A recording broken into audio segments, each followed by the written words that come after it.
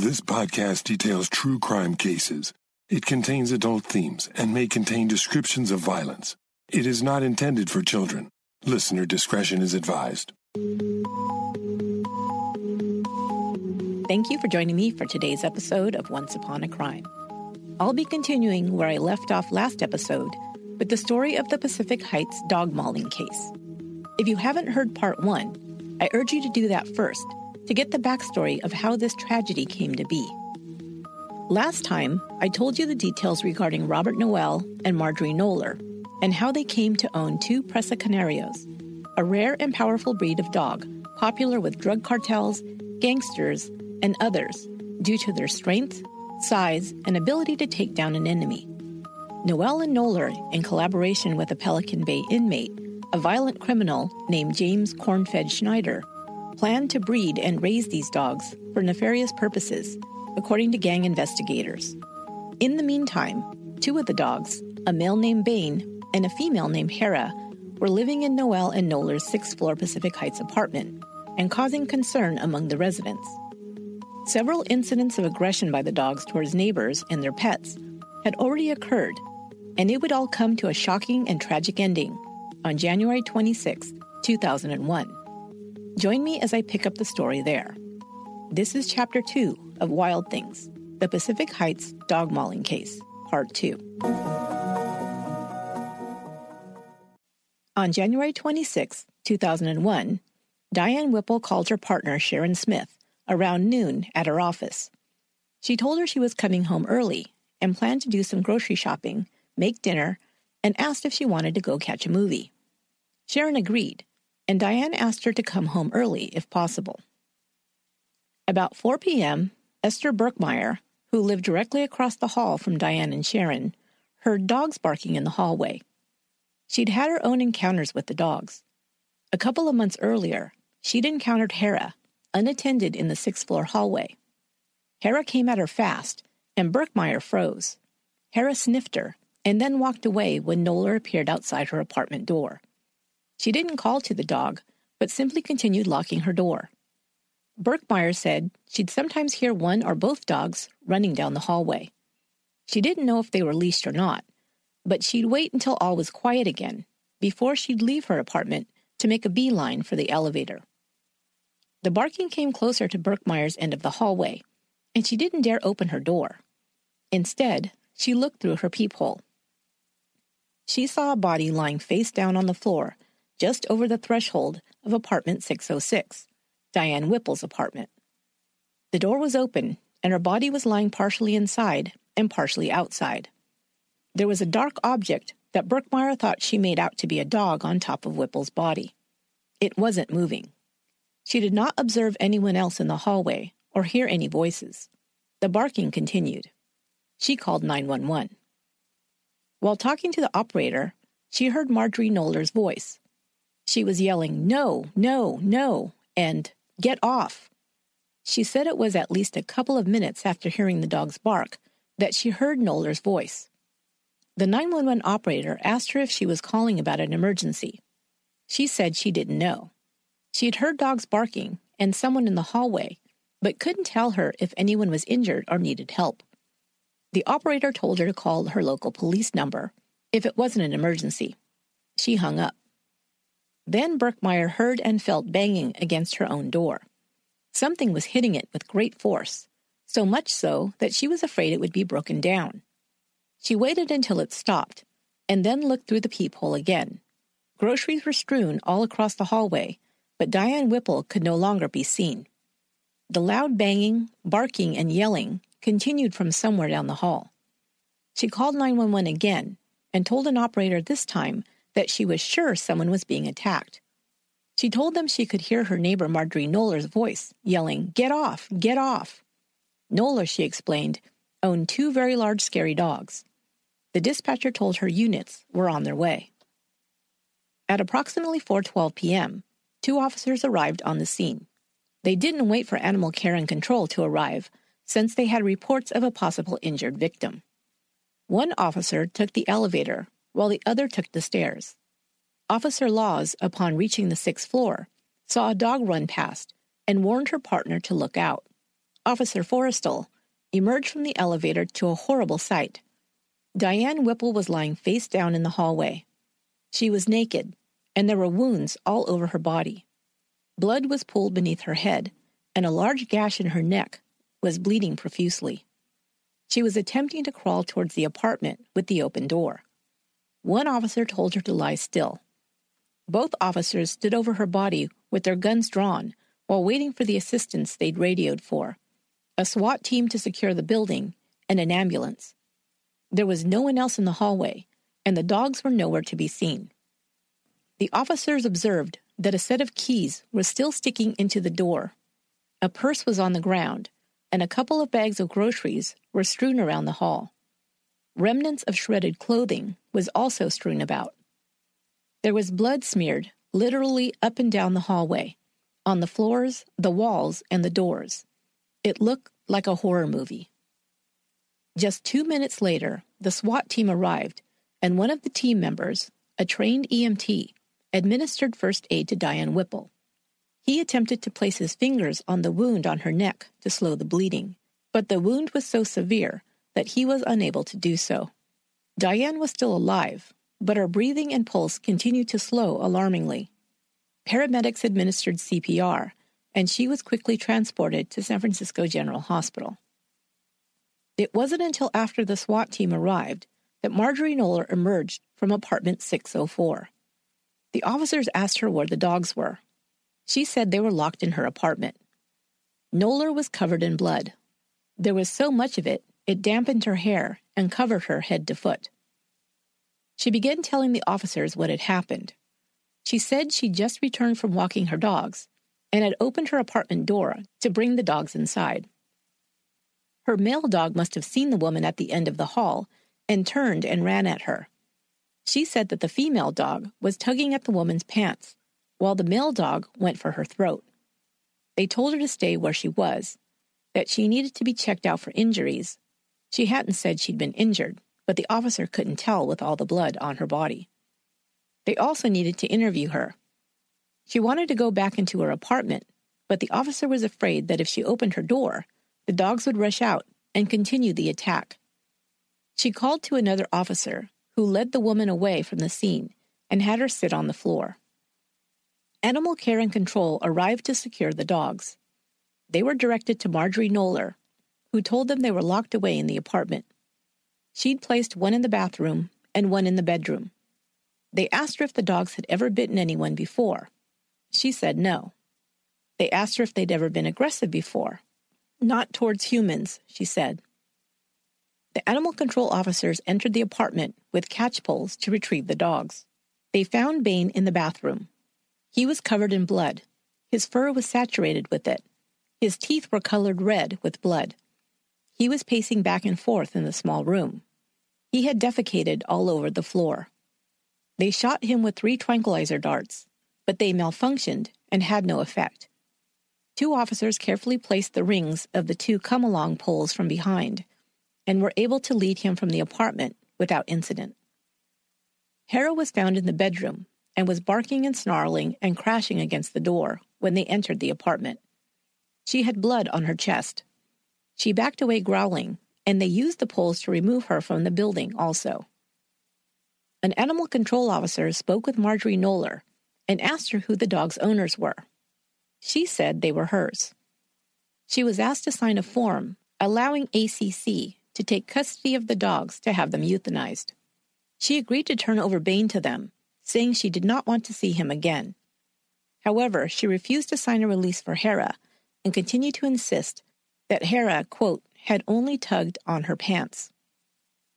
Robert Noel arrived while his wife was being checked for injuries. She had a 1-inch cut to her right thumb and another small cut to her right index finger. There was a bruise forming above her right eye. There were no injuries to her legs or torso. She didn't complain of any other injuries or appear to be in shock. She did not ask about Diane Whipple.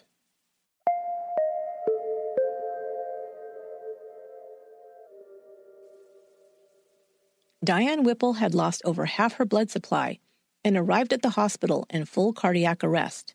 She was rushed into emergency surgery. Sharon Smith had left work a little early at Diane's request, leaving her office at Charles Schwab at about 4:45 p.m. It took her about 45 minutes to get home. When she arrived, her block was surrounded by police cars, fire trucks, and media vans. The building manager met her outside and told her that her partner had been attacked by dogs on the 6th floor and was at the hospital. Sharon's heart stopped. Diane had been terrified of those dogs, and she couldn't imagine what she was going through. She rushed to the hospital. Diane was in surgery for 2 hours. Surgeons worked to repair the veins and arteries in her neck.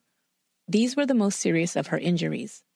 She had multiple injuries, over 70 wounds in total, to almost every part of her body: both legs, upper torso, front and back, and both arms. 3 deep lacerations had damaged her external jugular vein, her carotid artery, and her larynx had been crushed. Her prognosis was dire. Sharon Smith arrived and waited until Diane got out of surgery. Diane, miraculously, was still alive, but just holding on. Sharon was by her bedside when Diane died, 70 minutes later. She believed that the love of her life held on long enough for her to see her one last time to say goodbye.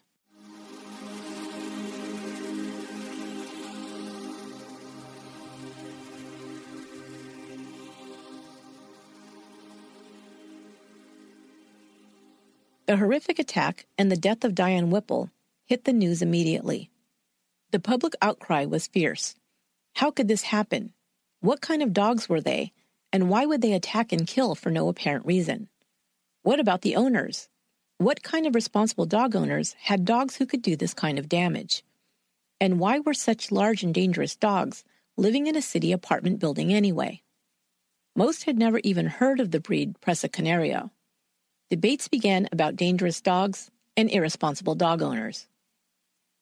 Diane Whipple's friends, family, and students were shocked and grief-stricken.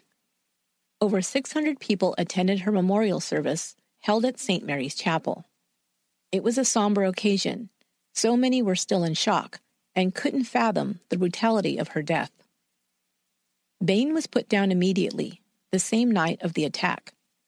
Noel and Knoller would not agree to allow Hera to be euthanized, so a dangerous dog hearing was scheduled to determine her fate. Noel wrote immediately to Paul Schneider. His letter read, "There is no way to ease into this. Bane is dead, as is one of our neighbors. Marjorie, while bruised, cut, and battered, is alive and more or less okay. I am certain you have seen the news of the killing on TV news, or picked it up on one of the radio stations. One report indicated that a decision would probably be made to put down Hera. That will not happen, and we will not permit it. The AD opined that Hera should be put down as she is very dangerous. What BS. They move on Hera, and they will have the fight of their lives on their hands. Neighbors be damned. Hera did nothing and has not acted in a dangerous manner towards anyone. If they don't like living in the same building with her, they can move. Because of the injuries inflicted, there was no way to avoid going along with the decision to put Bane down. As for my feelings about Presas, they are unchanged." Unquote. In his letter, Noel never mentions Diane Whipple's name, nor does he express remorse. His description of his wife's injuries seems serious when, in reality, she'd only received a small injury to her thumb that the medical examiner said may have been caused by a dog bite, but he was inclined to think it may have been caused by the leash Bane was wearing that could have cut into her skin. In contrast to Diane Whipple's 77 serious injuries, Marjorie Knoller had only 3 minor ones. Noel and Knoller would shock the public with their response to the death of Diane Whipple. Instead of behaving in a shocked and horrified and remorseful manner about the loss of life due to the actions of their pet, they went into attorney mode, first trying to do damage control for themselves and denying responsibility. When Abraham Lincoln said, "He who represents himself has a fool for a client," he could have been talking about Robert Noel. The first thing he decided to do was to write an 18-page letter to D.A. Terrence Hallinan, detailing his version of the attack. No matter that he wasn't there at the time it happened, but he was going to set the record straight. The following is his written account of the attack. Marjorie had taken Bain up to the roof to relieve himself, and when she returned to the 6th floor, she turned to dump the bag of excrement down the garbage chute. Bain was on his lead and in his harness. Diane Whipple was standing in front of her apartment door, just, quote, staring down the hall at Marjorie, unquote. She then went to lead the dog into their apartment. Diane continued to stand outside her door, quote, making no effort to move inside and close the door, unquote. This went on for a full minute. That's when Bain moved towards Diane, dragging Marjorie down the hall with him. Bain moved slowly down the hall, since he had a, quote, gimpy leg, and was being pulled back by Marjorie. Diane continued to stand still outside of her apartment. Bain jumped up. The dog at the time of the attack weighed 140 pounds and stood approximately 5 feet tall on his hind legs, and placed his paws on the wall on either side of Diane Whipple's head. Marjorie, reaching Diane, used her free hand to push Whipple into her apartment, trying to protect her. Diane fell to the floor, and Marjorie got on top of Diane, telling her to stay down. Marjorie began backing Bain out of Diane Whipple's apartment by his harness. Interestingly, in this account, the words attack, bite, etc. have yet to be mentioned. But I digress. Back to their account. Diane then got to her knees and began crawling back out of her apartment, quote, rather than remaining in her apartment and closing the door, unquote. It was emphasized. As she crawled towards Marjorie and Bain, Marjorie once more threw herself on top of Diane to shield her from the dog. They still have not said that Bain had attacked Diane, so what was Marjorie shielding her from? This happened 2 or 3 times, according to Marjorie. Diane kept moving towards her, as Marjorie tried to back Bain away and into her own apartment. Marjorie repeatedly told Diane to, quote, stop moving and I will protect you, unquote, but she would not listen. Bain began to bite as Diane crawled towards him and Marjorie. Then, to double down on this crazy story, I just can't be objective anymore. Their letter states, Ms. Whipple forcibly struck Marjorie in the right eye. When Ms. Whipple struck Marjorie in the face, Bain moved forward and made contact with Ms. Whipple's neck and throat.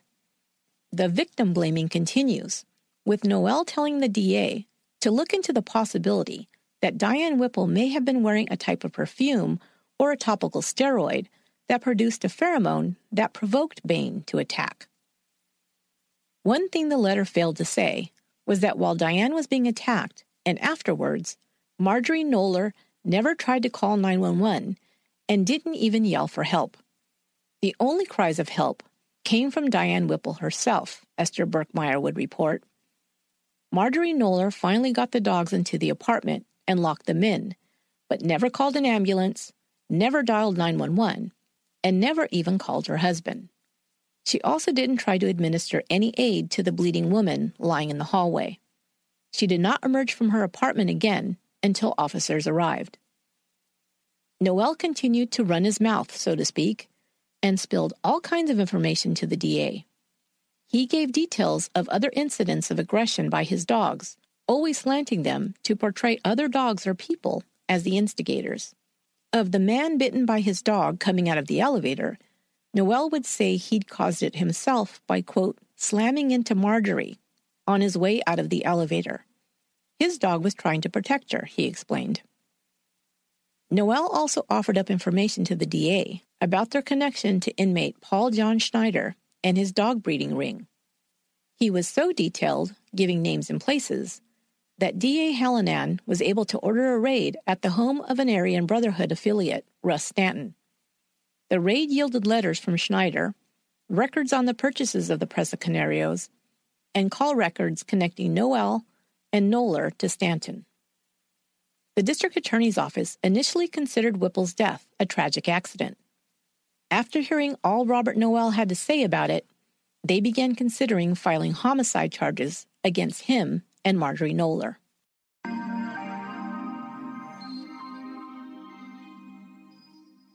Noel and Knoller left their apartment, never to return. However, they decided to do a media tour, appearing on Good Morning America and Primetime Live. The more they talked, the more they made themselves pariahs. They both continued to deny responsibility for Diane Whipple's death. They even denied that they were the owners of the dogs, even though Marjorie had told officers the night of the attack that they belonged to her and had signed the ACC's release form to have Bain put down. On Good Morning America, they absolutely denied that the dogs had been bred or trained to attack or kill. The dozens of accounts of those who had come forward to say they'd witnessed their dog's aggression were, quote, total fabrication. Knoller insisted that Bain was not acting aggressively towards Diane in the hallway, but was merely interested in her. As she'd pushed Diane into her apartment, they had tripped, which was how Diane ended up on the ground, according to Knoller. She also said that Diane was probably somewhat frightened at that point. Sharon Smith would say that this was ludicrous. Diane was terrified of those dogs, Sharon said, almost as if she'd had a premonition. The level of fear she had towards the dogs was very unlike Diane, Sharon told investigators. When asked if she felt she bore any responsibility for the attack, Knoller answered, not at all. Not even because she was unable to control her dogs, she was asked. I wouldn't say that I was unable to control them, she said. She then blamed Diane for the fatal mauling. Ms. Whipple had ample opportunity to move into her apartment, she said. She was in her apartment. She could have just slammed the door shut. I would have.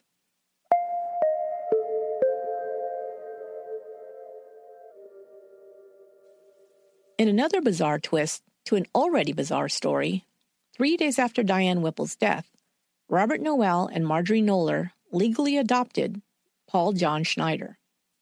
They explained that they did so because they, quote, loved him like a son and wanted to make sure that if anything happened to him in prison, they could sue.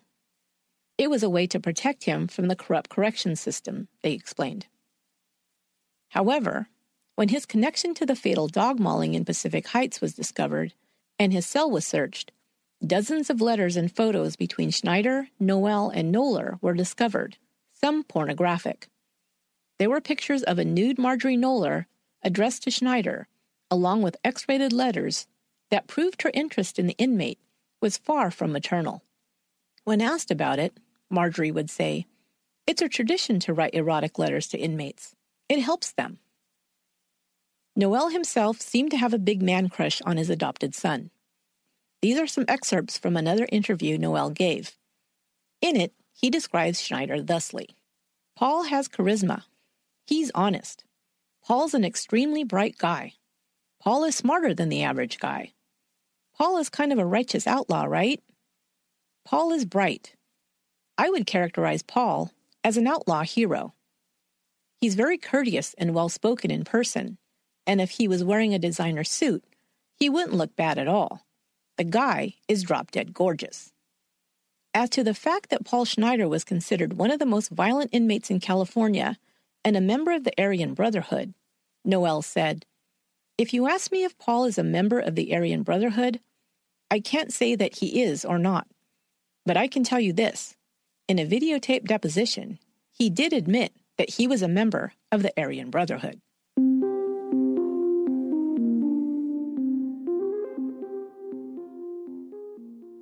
A grand jury heard evidence to determine whether Noel and Knoller would be charged in Diane Whipple's death. In some of the most memorable exchanges during their time on the stand, Knoller, when pressed into admitting that her dogs were dangerous, said that any dog could be dangerous if they caused a puncture wound. Even a Chihuahua? Could a Chihuahua be as dangerous as her dogs? Prosecutor Jim Hammer asked. Yes, Knoller replied. She believed a Chihuahua could be as dangerous as Hera. She also testified that before January 26, 2001, neither she nor her husband had ever lost control of their dogs. Dozens of witnesses would dispute this claim.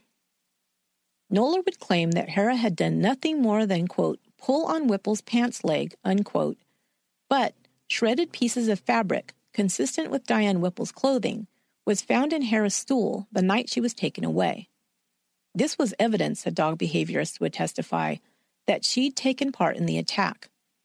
He further went on to say that dogs are taught a technique called ragging out to increase their aggression. Someone taught that dog to bite rags, he testified. Dogs who are taught to rag out will tear and shred at the clothing of a victim. Investigators found a book in the apartment of Noel and Knoller titled Man Stopper, Training a Canine Guardian.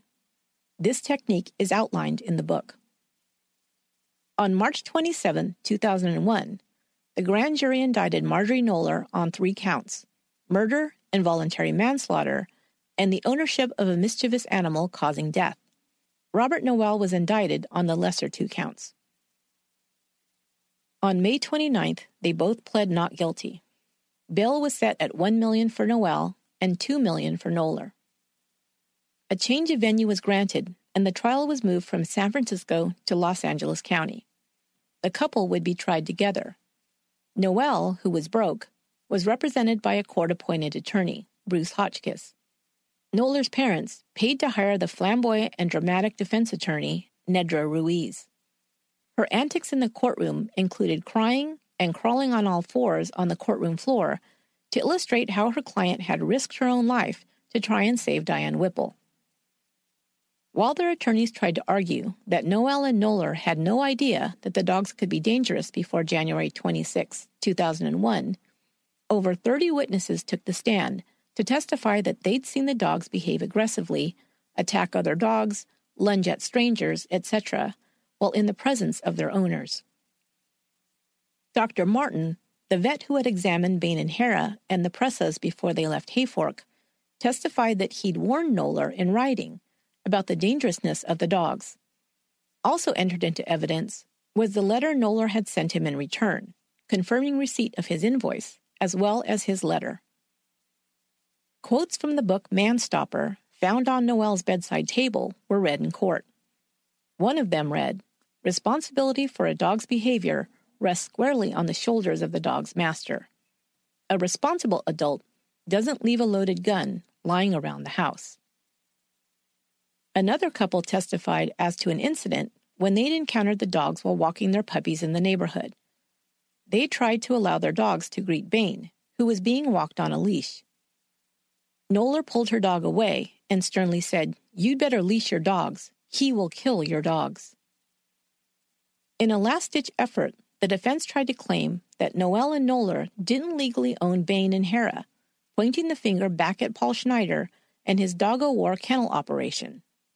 The prosecution presented city license applications for both dogs, filled out and signed by Noel, listing he and Knoller as their owners. The applications were dated January 3, 2001, just 3 weeks before the attack. In March 2002, the jury came back with a verdict of guilty on all counts.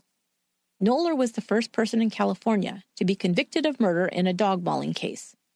But in June 2002, the public was shocked when Judge Warren threw out Knoller's second-degree murder conviction because he, quote, could not say as a matter of law that Knoller's conduct was such that she subjectively knew on January 26th that a human being was likely to die, unquote. She was then sentenced to 4 years in prison for involuntary manslaughter and sent to Valley State Prison. Robert Noel was sentenced to the 4-year maximum term he could receive for involuntary manslaughter and was later moved to a prison in Oregon to serve out his sentence.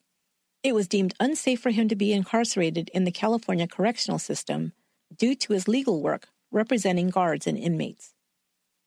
He was paroled after 2.5 years and sent to Solano County to serve out his 2-year parole at an undisclosed location.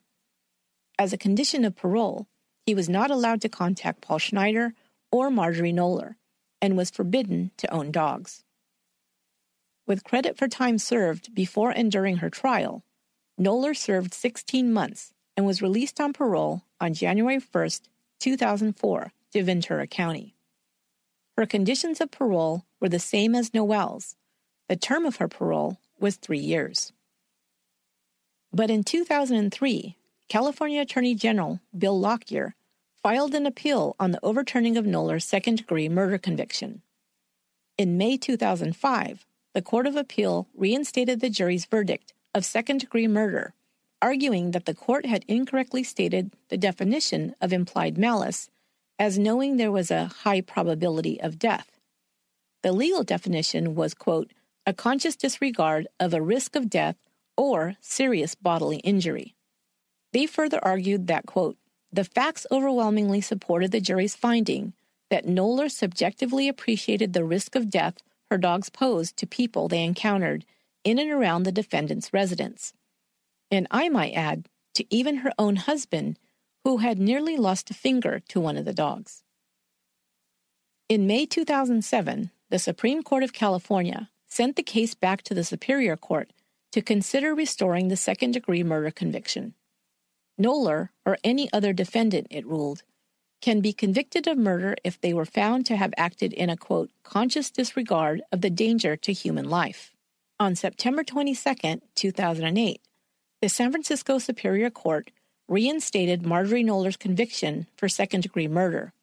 She was sentenced to serve 15 years to life with credit for time served. She is currently serving out her sentence at the Central California Women's Facility in Chowchilla.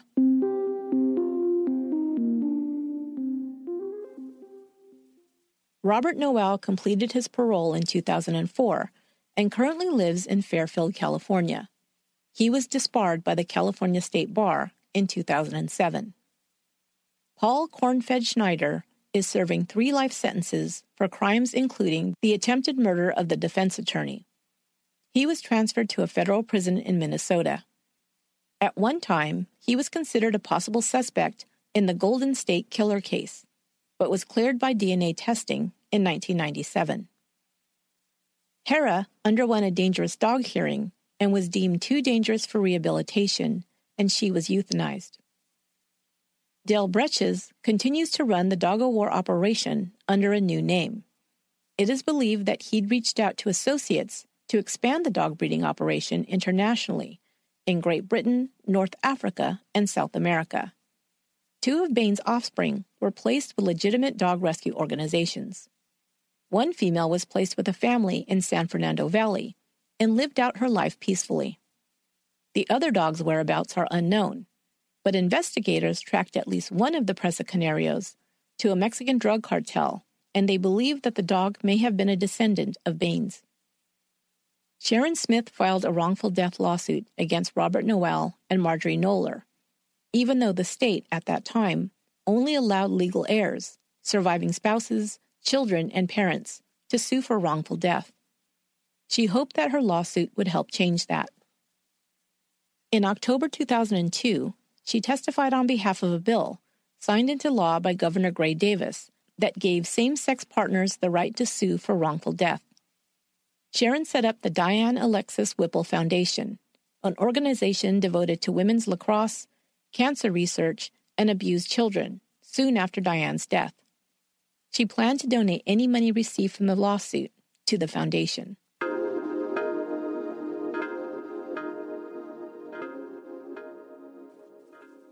Last thoughts about this case. While the Presa Canario breed is known for being a lethal weapon from the beginning of its history, I also feel that that can be true for any animal with the size, power, and strength that they possess. We also know that large dogs have been bred and trained for a variety of jobs where aggression is prized. Bulldogs were bred for the sport of bull baiting. German shepherds are trained as police dogs to take down criminals, etc. But they can also be wonderful family pets.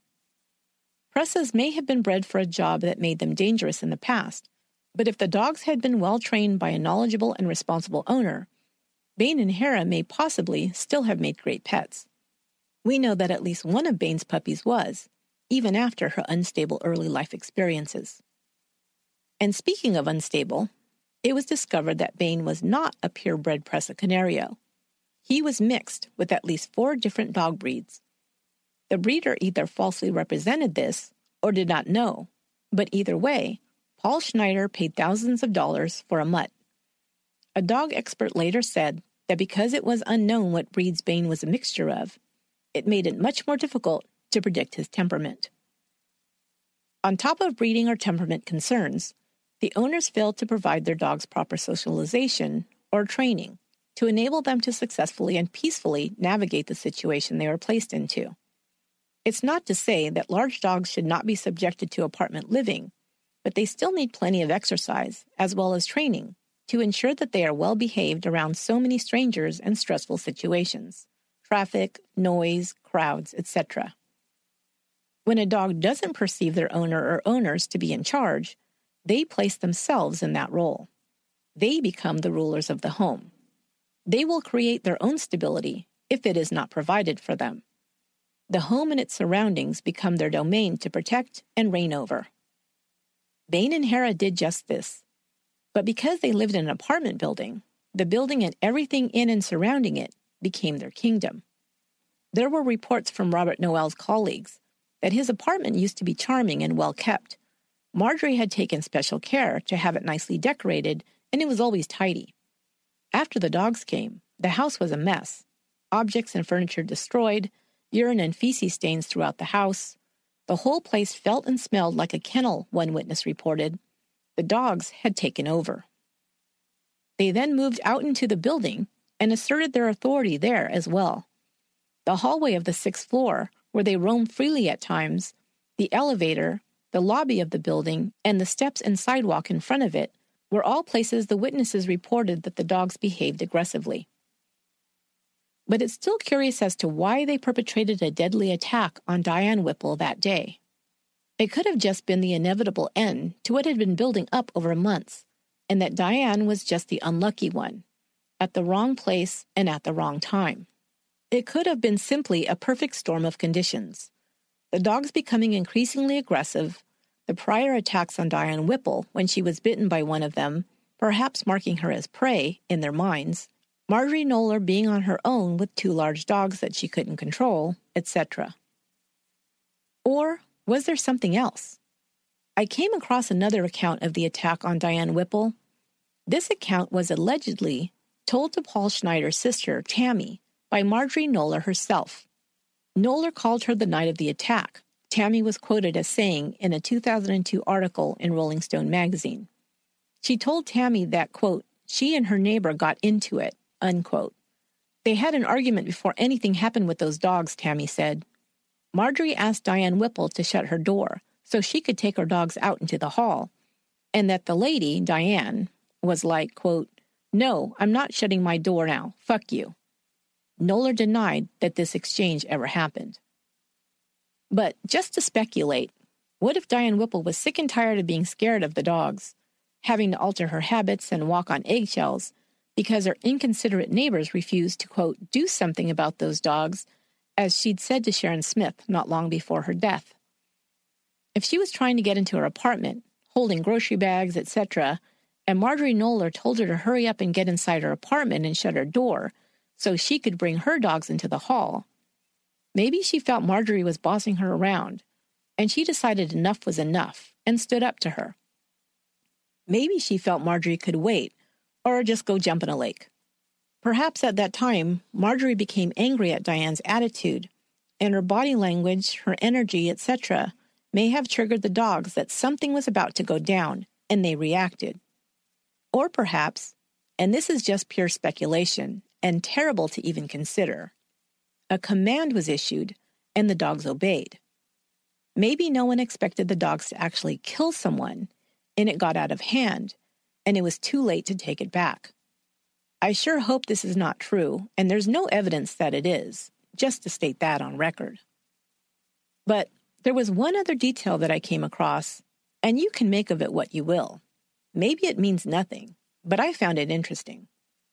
Marjorie Knoller said that she had come back from taking Bane to the roof of the building to relieve himself before the attack happened. The detail she gave to the police officers was that she was at the garbage chute throwing away Bane's waste bag. Not to be gross, but this would imply that he took a poop just before the attack. But in Tammy's account, Marjorie said she told Diane to close her door because she was trying to take her dogs, plural, out into the hall. Why was she taking them out if she had just supposedly returned from walking Bane on the roof? And one last detail. The officers who came to remove Bane from the apartment after he had attacked Diane Whipple reported that Bain was found inside and had, quote, defecated all over the floor, unquote. Would a dog defecate so much if he had just relieved himself less than an hour earlier? It points to Marjorie Knoller's original account to police as being suspect. Perhaps she had not already taken Bain out and was returning when he saw Diane and charged at her, but was trying to leave to take one or both dogs out when she saw Diane opening her apartment door. Then Tammy's account seems more in line. But what that means, if anything, I will leave for you to decide. Thanks once again for listening to today's episode of Once Upon a Crime. This is the last chapter in the series, and I'll be back on August 6th with a whole new series. If you want to get a sneak peek into the next topic, become a Patreon member. You'll get early release, ad-free episodes when available, bonus content, perks, and more.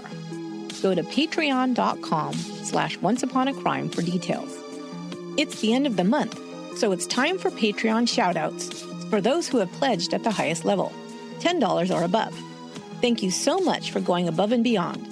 Our newest Pure Metalhead level patrons are Aaron Frisbee, Kimberly Jex, Lindsay Wiggins, and Krista Colvin. And a very, very special thank you to Dominique Walker, who went above and beyond the above and beyond. Did that make sense? Dominique gave us our very first ever $20 per month pledge and will be receiving a very special prize pack. Thank you, Dominique.